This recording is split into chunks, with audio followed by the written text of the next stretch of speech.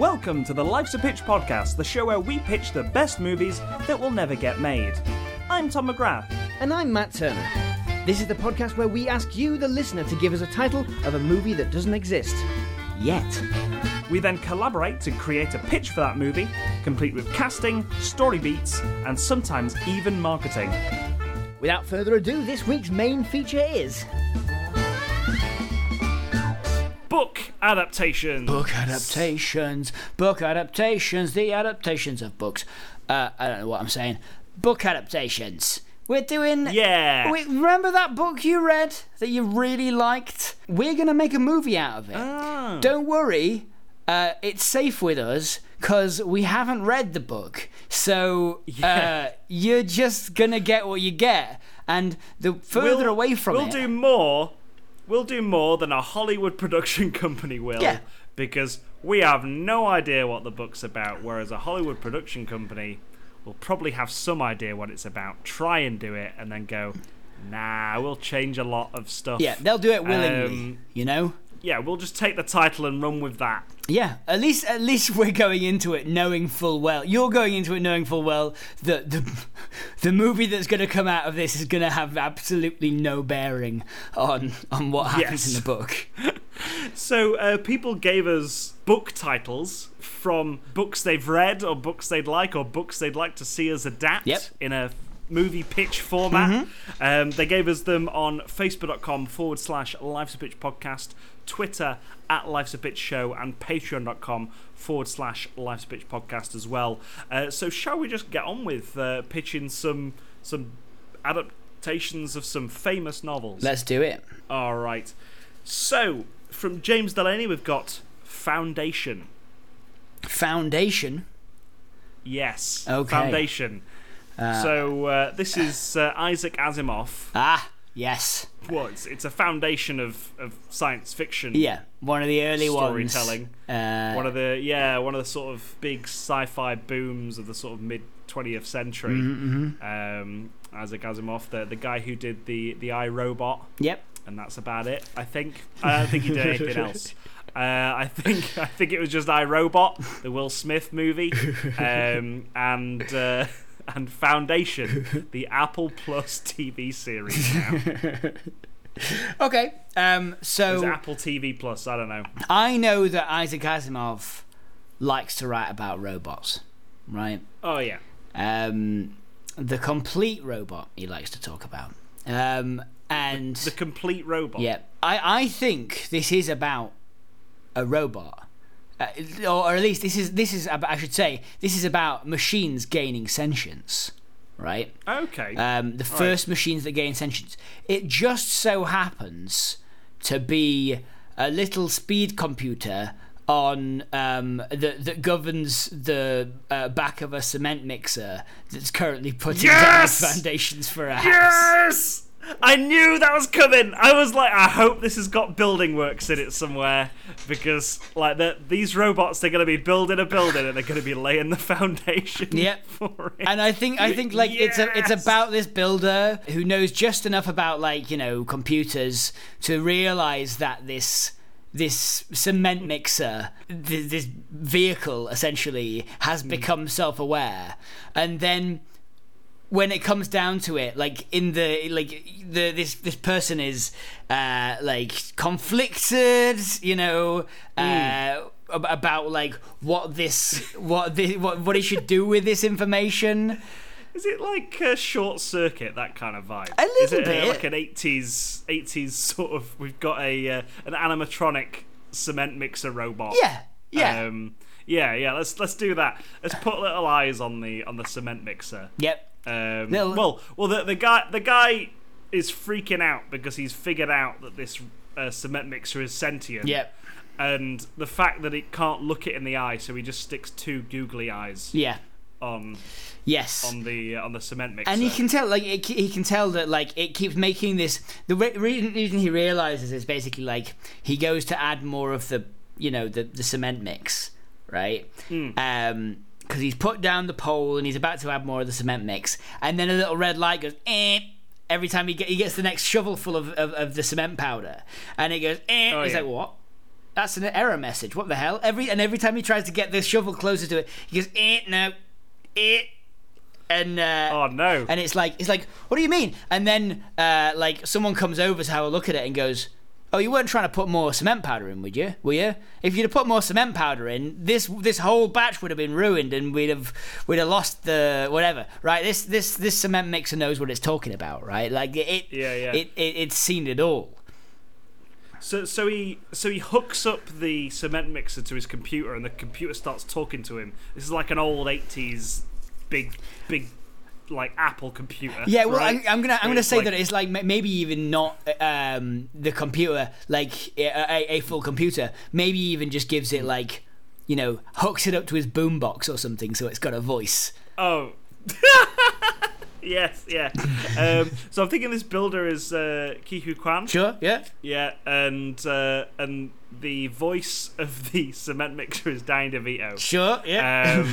And the cement mixer's like, "What are your dreams, Ke Huy Quan?" And he's like, "I always wanted to be an architect." And he's like, "Pah, architect! I wanted to be. I wanted to do something with my life as a cement mixer. I wanted to fill the foundations of the biggest skyscrapers in the world."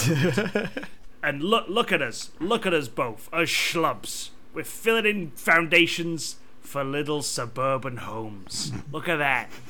This is the worst job each one of us could have. So you know what? With my experience filling in foundations and your lack of experience in architect and design, I think we can go places. Because you and me, we got big dreams. So we got big dreams. Ke Huy Quan is riding around the town on the back of Danny DeVito, which is a boombox with little lights for eyes. And he's sticking googly eyes. Oh yeah, on it, googly like eyes. In, yeah. Everything everywhere all at once. He's just sticking these big googly eyes on it. Yeah. They're riding around San Francisco, going up and down the hills and stuff. Yeah. And they end up right. They end up building that big white pyramid-looking building in San Francisco. Okay. Yeah, I think. Or the Golden Gate Bridge. Who knows? I don't think it's anything so big. I think it's very much like. I think he discovers a sentient life form only for Danny DeVito to sort of realize, oh, that this building is important to us. It's important to me. This is what I was made for. It's important to Ke Huy Quan, who, if it doesn't go right, because someone's, sabotaged his work or something, if it doesn't go right, if the foundation isn't right, then it not only could people die in the future, but Ke Huy Quan's going to lose his job. Okay, is this the building they're building at the beginning of the movie? Yeah. I think probably it's like I think Ke Huy Quan's been given this job specifically to fail. I think they've set him up. They don't want him getting big dreams of becoming an architect. I think so they set him up. It's a producer's situation, where if this building works fails because of some inexperienced foundation engineer, then they will make money back on the insurance because they know that they're not going to get planning permission for the rest of the building. Yes. For this, yeah. I don't know. What's a building that's evil by design? A prison. It's a prison. A prison, or like a bank. Yeah. Just, a torture chamber. Animal testing facility. I don't know. That's the one. It's the animal testing facility from Beethoven. Yeah, that's what they're building. They're building that. It's that doctor's going to move in and want to shoot dogs in the head. That's what the stakes are here. And so they had that plan, and then they realized that because of the protests and stuff, they're not going to be able to make it. They're not going to be allowed to make it. They've in the end, this has got to fail somehow, and Ke Huy Quan's going to lose his job. He's going to have to move out of the city. He's going to have to move back to wherever he came from, out in the suburbs, or not out in the suburbs, out in the country, or wherever he was. He moved to San Francisco to become a big building engineer, and now here he is like being given this big job, and suddenly finds out through the help of discovering Danny DeVito's sentience that he's been set up to fail if he doesn't lay the foundation for this big prison testing facility. Oh yeah, and I think the cement mixer should help him achieve his dreams. And I think it's one of those things where the cement mixer sort of gets left out to the side, and then like as he's building like his big building, he forgets the advice the cement mixer gave him. Yeah. And the building like crumbles. Starts to crumble, like a year. and he has to. Oh, do you mean so? That's the arc of the story. Is this hubris? I see. Yeah. He succeeds, and then that testing facility gets made. I think that's like end of second act, right? He's like this building's starting to crumble down. Ke Huy Quan is now the building supervisor of this animal testing facility. He's made a lot of morally grey decisions, having left, and this is the worst part, Tom, having left Danny DeVito the sentient AI cement mixer in the foundations of the building. Oh, there's this moment where all the there's a moment where all the builders start moving in, like, whoa, you actually did it! Like, I guess we're just gonna fill in this whole trench. And Ke Huy Quan's like, I guess, but there's some equipment down. Don't worry about it, kid. You'll get your promotion just great. And he's like, okay. So he's left this Danny DeVito down in this foundation. Yeah. And then he's the building supervisor. And then one day he goes down there, having seen some really horrendous shit. Right, like having seen some like stuff you'd see in a Bong Joon-ho movie, like some stuff that harrows him, and he goes down into the basement to cry, and there he sees the like this googly eye sticking through the cement. through the foundation of the cement. And he's like, oh, what have I done? I've done all the cruelty that I said I would. And Danny DeVito, the voice goes like, but I forgive you. And I think I forgive you. Together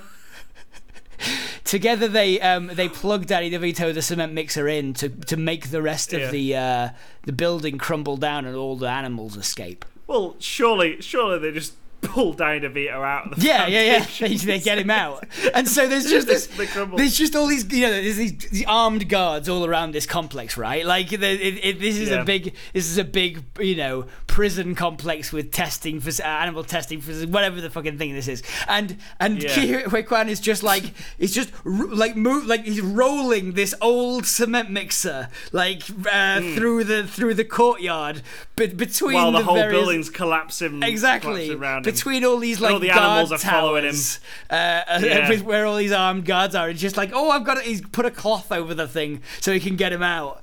Wait,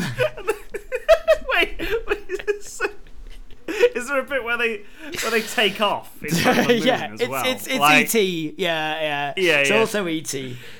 All those armed guards are armed with walkie-talkies now. You think it's automatic rifles, but it's just really long walkie-talkies. They're walkie-talkies in the shape of shotguns. Yeah. All right, so that was Foundation by Isaac Asimov. I invite you to read just the first sentence of the blurb for Foundation by Isaac Asimov. Okay, let's look this up. Let's do this. Or just look at the the front cover for Foundation. The Galactic Empire has prospered for 12,000 years. Nobody suspects that at the heart of the thriving empire is thriving empire is rotten until psychohistorian Harry Seldon uses his new science to foresee its terrible fates. Well, that's Ke Huy Quan's name, Harry Seldon. Mm-hmm. We give him that name, and it's an evil empire, and it crumbles at its foundations. And he's exiled to the desolate planet Terminus, which is the name of the testing facility. Oh, yes, Terminus there we go. Testing facility. Yeah. Thank you, James Delaney, for that book title. All right, so from Stephen Thomas, we've got Dungeons and Dragons Monster Manual. Okay. Have we not pitched this before? No, I don't think so. I think we've pitched something very similar, though. Okay. All right. Well, I mean, we've been given the title Dungeons and Dragons Monster Manual. It doesn't have to mean we do the same thing. That's true. So I'm thinking, because there's a franchise now, isn't there? The Dungeons and Dragons franchise. Yeah. Like, they're clearly going to make another one. Honor Among Maybe. Thieves. Who knows? It was good.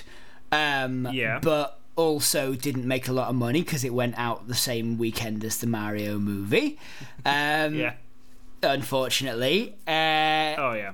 But yeah, why not? They'll make it. And the Monster Manual is this newer direction they're taking it, because they won't go the same direction. They're gonna, because obviously the biggest problem with that movie, that says the producer, is it was Chris Pine. You say this is based off a book? I read the player's manual. There's nothing in here about any of this. Yeah, there's no story. I do think it's like, you know what the failure of Honor Among Thieves says?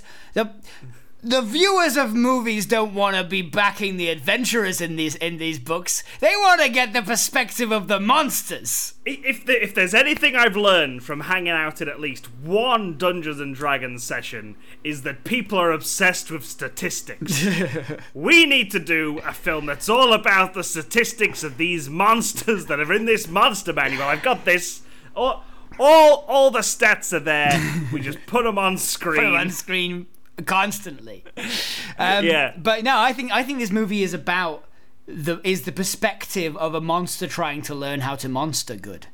Okay. Like they're doing a bad job of being a goblin or whatever, and then they're like, hang on, I'm gonna read this manual and I'm gonna get better at it. Last week we did a pitch wherein there was a role-playing game being played around the movie, you know, like around the events of the movie.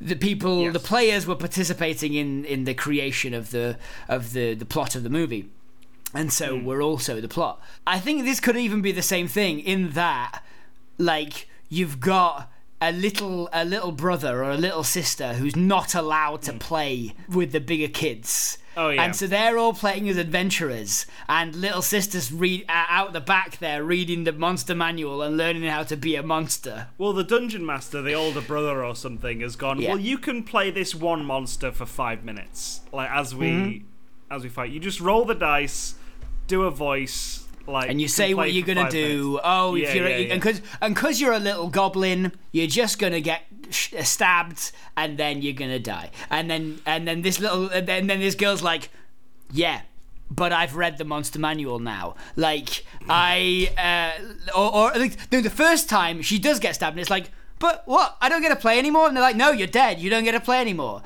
And then she's like, she goes away and she thinks up a way to, like, beat the system. Oh yeah, we can have you play as this goblin character. She goes away, looks at the monster manual, and imagines this story for this goblin, like this goblin being born to, like, these two goblin parents, being brought up in the caves, and never allowed to participate in the, like, it's got to have parallels, right? Like, it's that magic portal fantasy. And then like this whole thing of, like, joining a goblin school, learning to sort of mine, because that's what goblins do, and then suddenly these adventurers come along and just stab him in the back. Everyone out. Like it's like a from the perspective of a sort of innocent bystander in all this, where just an arrow from a bow just, like, flies and just smacks him in the shoulder. They fall down a cliff and die, and then that's when in the game it's like, hey, but that was my character. But you're just a goblin, Sadie. You're just a goblin. Like, and then she's like, what? And it's cut to her crying in her bedroom. Yeah. Just the goblin scribbled on a notepad, like, crossed out. and then a little goblin cuddly toy she froze the notepad at a wardrobe, and this goblin cuddly toy or like action figure falls from the top of the wardrobe where her older brother had it hidden, or just like in a box somewhere, and she's like, oh well, this goblin's okay, and it fell very far, maybe it's right. And so the next time she goes like, and she's like, and they're like, okay, you're in the room, Sadie. What do you do? The adventurers are at your door. And she goes, okay, I jump down into the mine shaft, rappelling with my vice-like goblin grip, and rappel down into the Underdark, where I know there is a +3 helmet of true sight. And like sort of. And they're like, what's going on? What's happening? There's a +3 helmet of true sight in the Underdark? And they're sort of, they're like, you didn't tell us that. I didn't know that. He's looking through the book. It's true.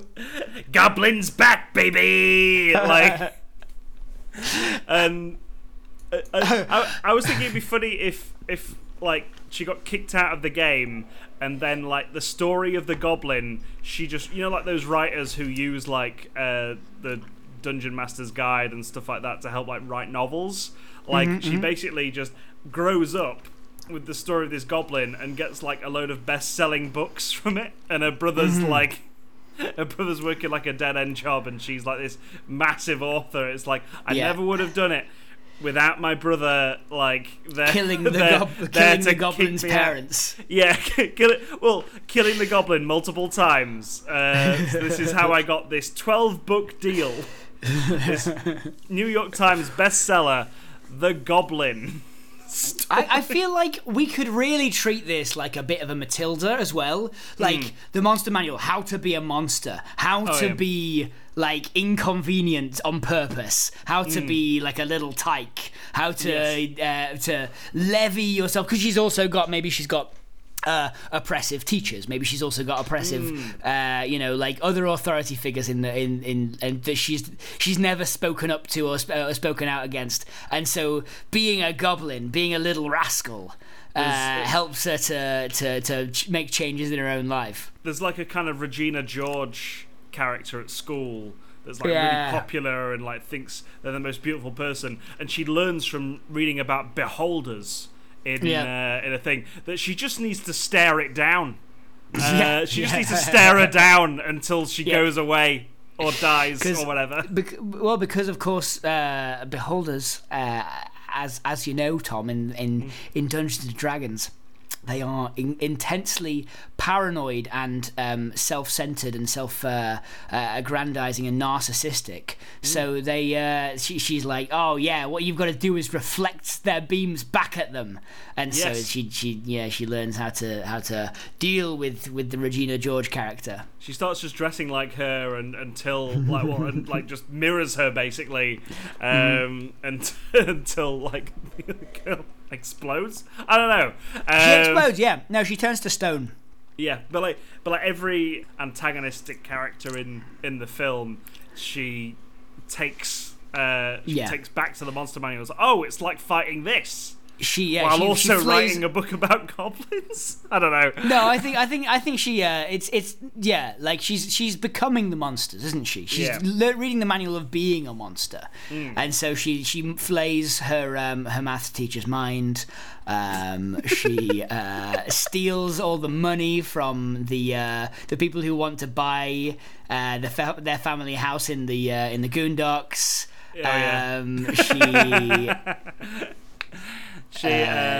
She puts all the cafeteria staff in a big cube of jelly. Yeah.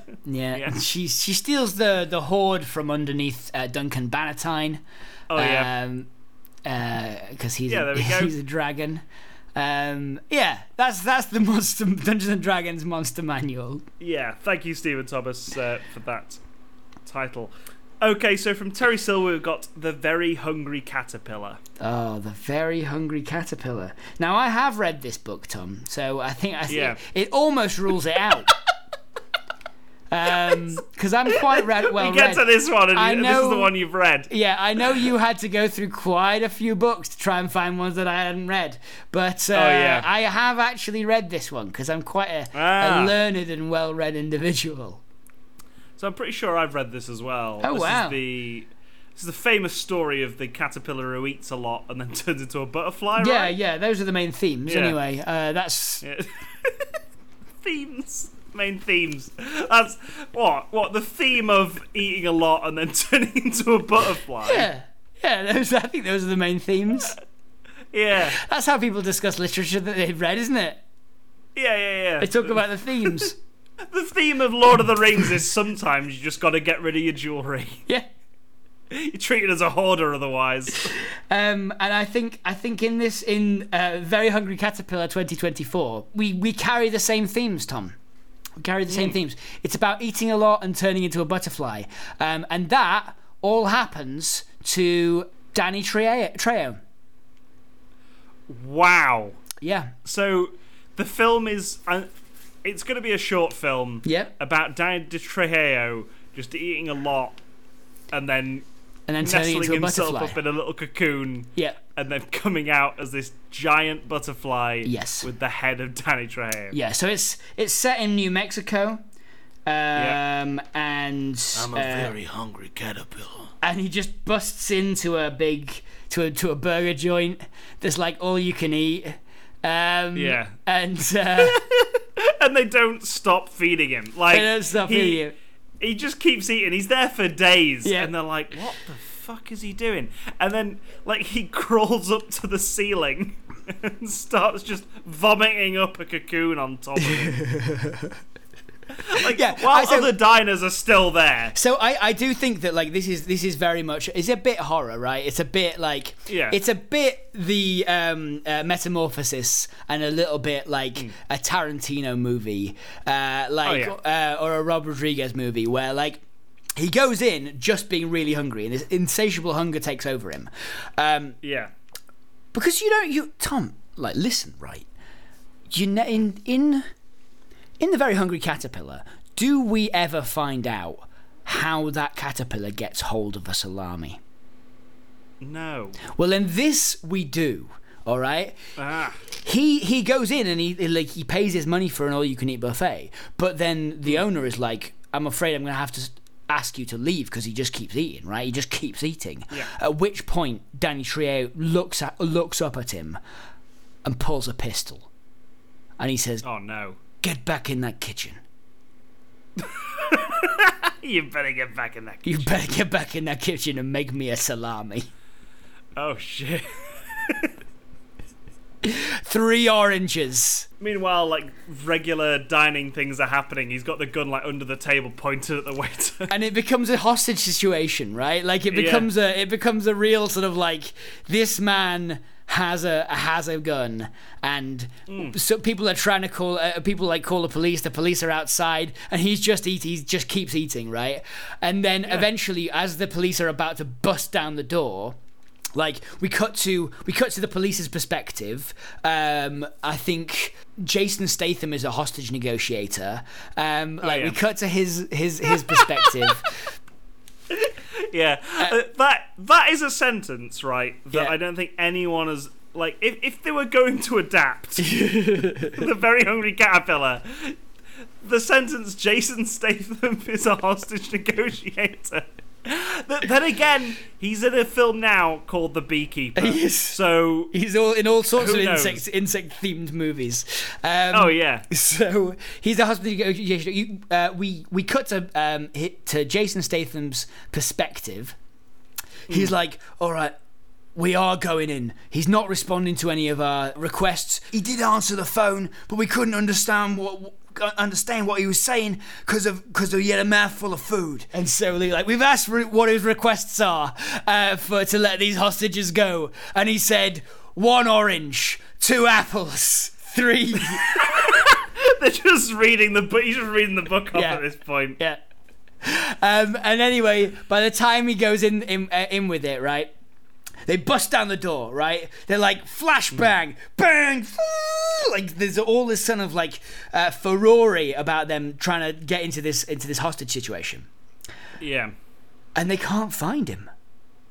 Right? They're He's looking hanging around from the ceiling. because he's in there. hanging from the ceiling, In a cocoon. pupating. I really like the idea. So we get like a kind of from Jason Statham. We get a kind of like he used to be like very religious. Yeah. And then like he lost his faith. Like, and it's this miracle that he Restores witnesses his faith. that sort of triggers his faith, his belief in there is a God.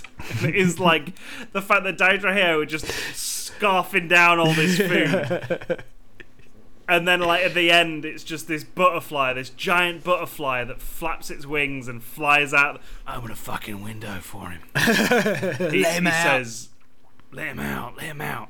And it's like, it's this whole thing that makes him sort of reevaluate his, like, life at that point. Like, what made him become a hostage negotiator and not a priest anymore? Yeah, he used to be a priest. Yeah. It's just, that's the movie, right? That's the movie. Yeah, I like that. There's probably a what's his name from Twin Peaks? Carl McLaughlin. No, the dad. Oh, it's gonna kill me. Yeah. Because we were obsessed with him for like We were 2 obsessed weeks. with him. Yeah, I have to look it up. Hang on. He's the devil from Reaper, isn't he? Yep. Yeah.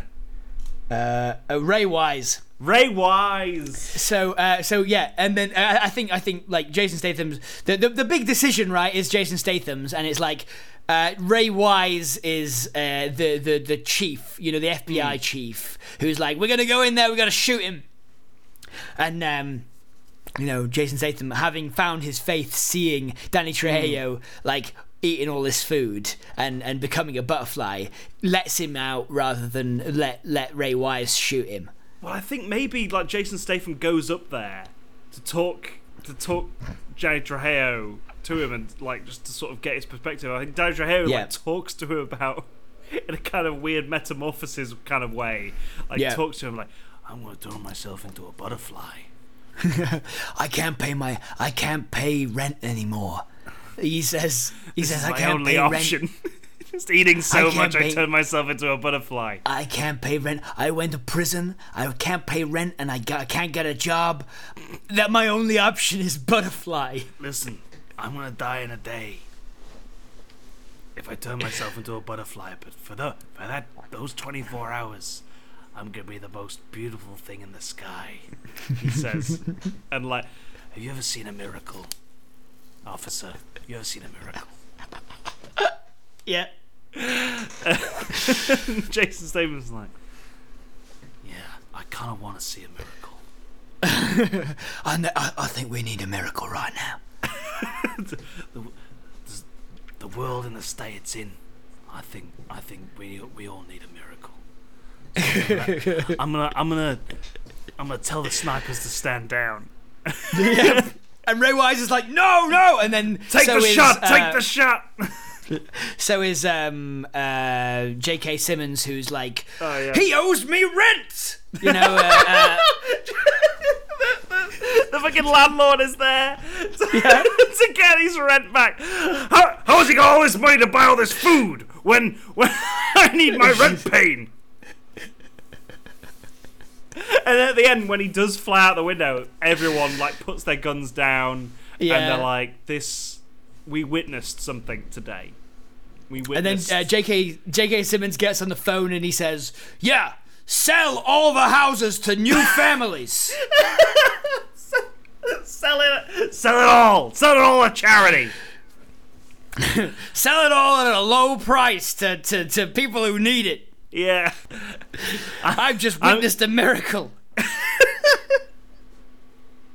Yeah, it's one of those films, isn't it? Where it's like, yeah, sort of everyone sort of witnesses something happening, and like they're not quite sure how to react, but it's like a kind of like very spiritual, emotional like moment for everyone involved.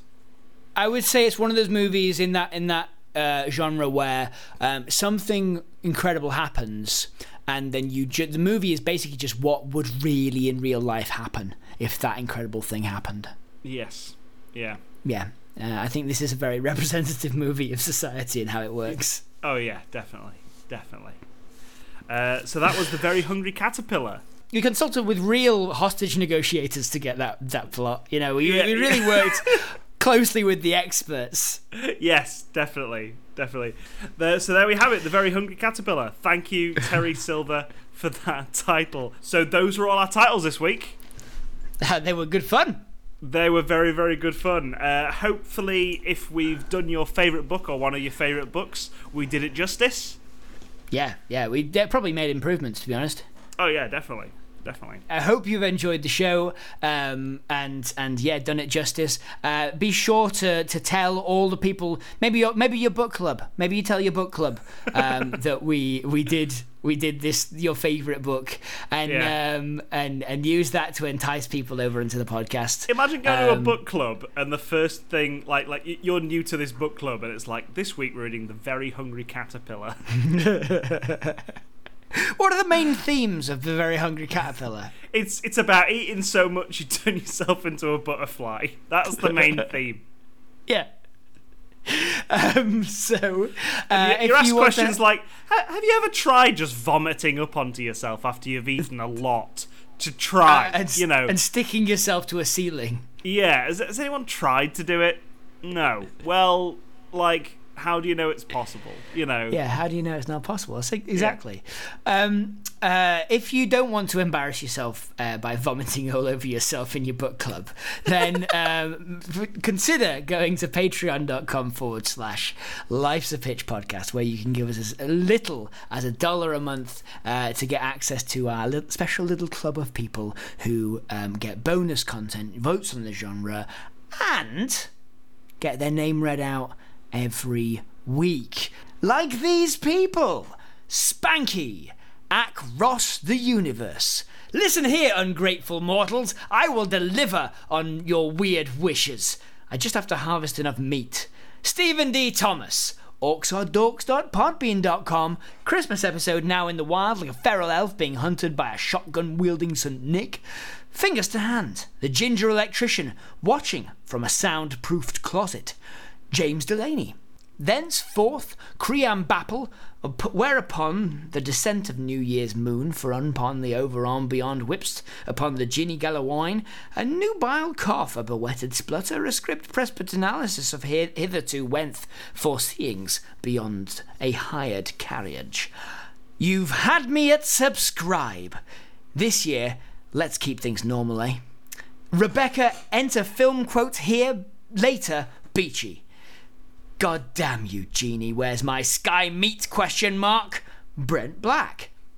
It's in the sky. Producing. Reproducing. It will come. All will come. All will pall. To Matt I murmured this ungainly bar, to hear revolution so plainly. Though Patreon had little meaning, little understanding bore, yet we cannot help agreeing that no Patreon being ever was cursed with reading this list as before. Matt or Tom upon the Life's a Pitch studio, clawing at the tower door, perched, sat, considered, a bird, nevermore. Joseph Hegarty. Anybody coming to gut level? The festive cereal dragon and family. That he is considered as the rightful property of some one or other of their daughters. Deny human, deny human, deny human. I, a mythological wish-granting type lad, notes the impatience and impertinence I have been subjected to. You will all have your wishes, and you will all rue the day you dared to wish. Alex Keane, stage direction. Press the red button that says Poe and add a suitable gothic music sting. Hark! The Herald Angels sing of the second Patreon account I created to join this stupid ARG. You all wanted wishes but not to accompany me for a simple climb. Take. Noted. Zoe! 2024 is gonna be slutty. Let's go, gang. Time to cancel Matt for their right-wing opinions about taxation and morality. The vengeful ghosts of Lizzie Windsor and Winston Churchill. Thank you to all those people for giving us a bit of money. It's very kind. Thank you very much to everyone on Patreon. And thank you all for listening again. I said, hopefully you've enjoyed this episode, and if we've read out your favourite book, hopefully we've done it justice. So we end the show as we always do with the Yes Very Clever Award, which is the award we get out to someone who's given us a title based around an existing title and just had a bit of fun with it. So you may think, Matt, like, that's what we've asked for this week, titles based on existing titles. But someone's managed to do the Yes Very Clever this week. Still managed it, eh? Oh yeah, still managed it. And it's Stephen Thomas, the guest we had on last week, who's given us Do Androids Dream of Electric Sheep? Very clever. They already did that one. Very clever. Very, very clever. So until next week, I've been Tom McGrath. I've been Matt Turner. Remember who pitched it.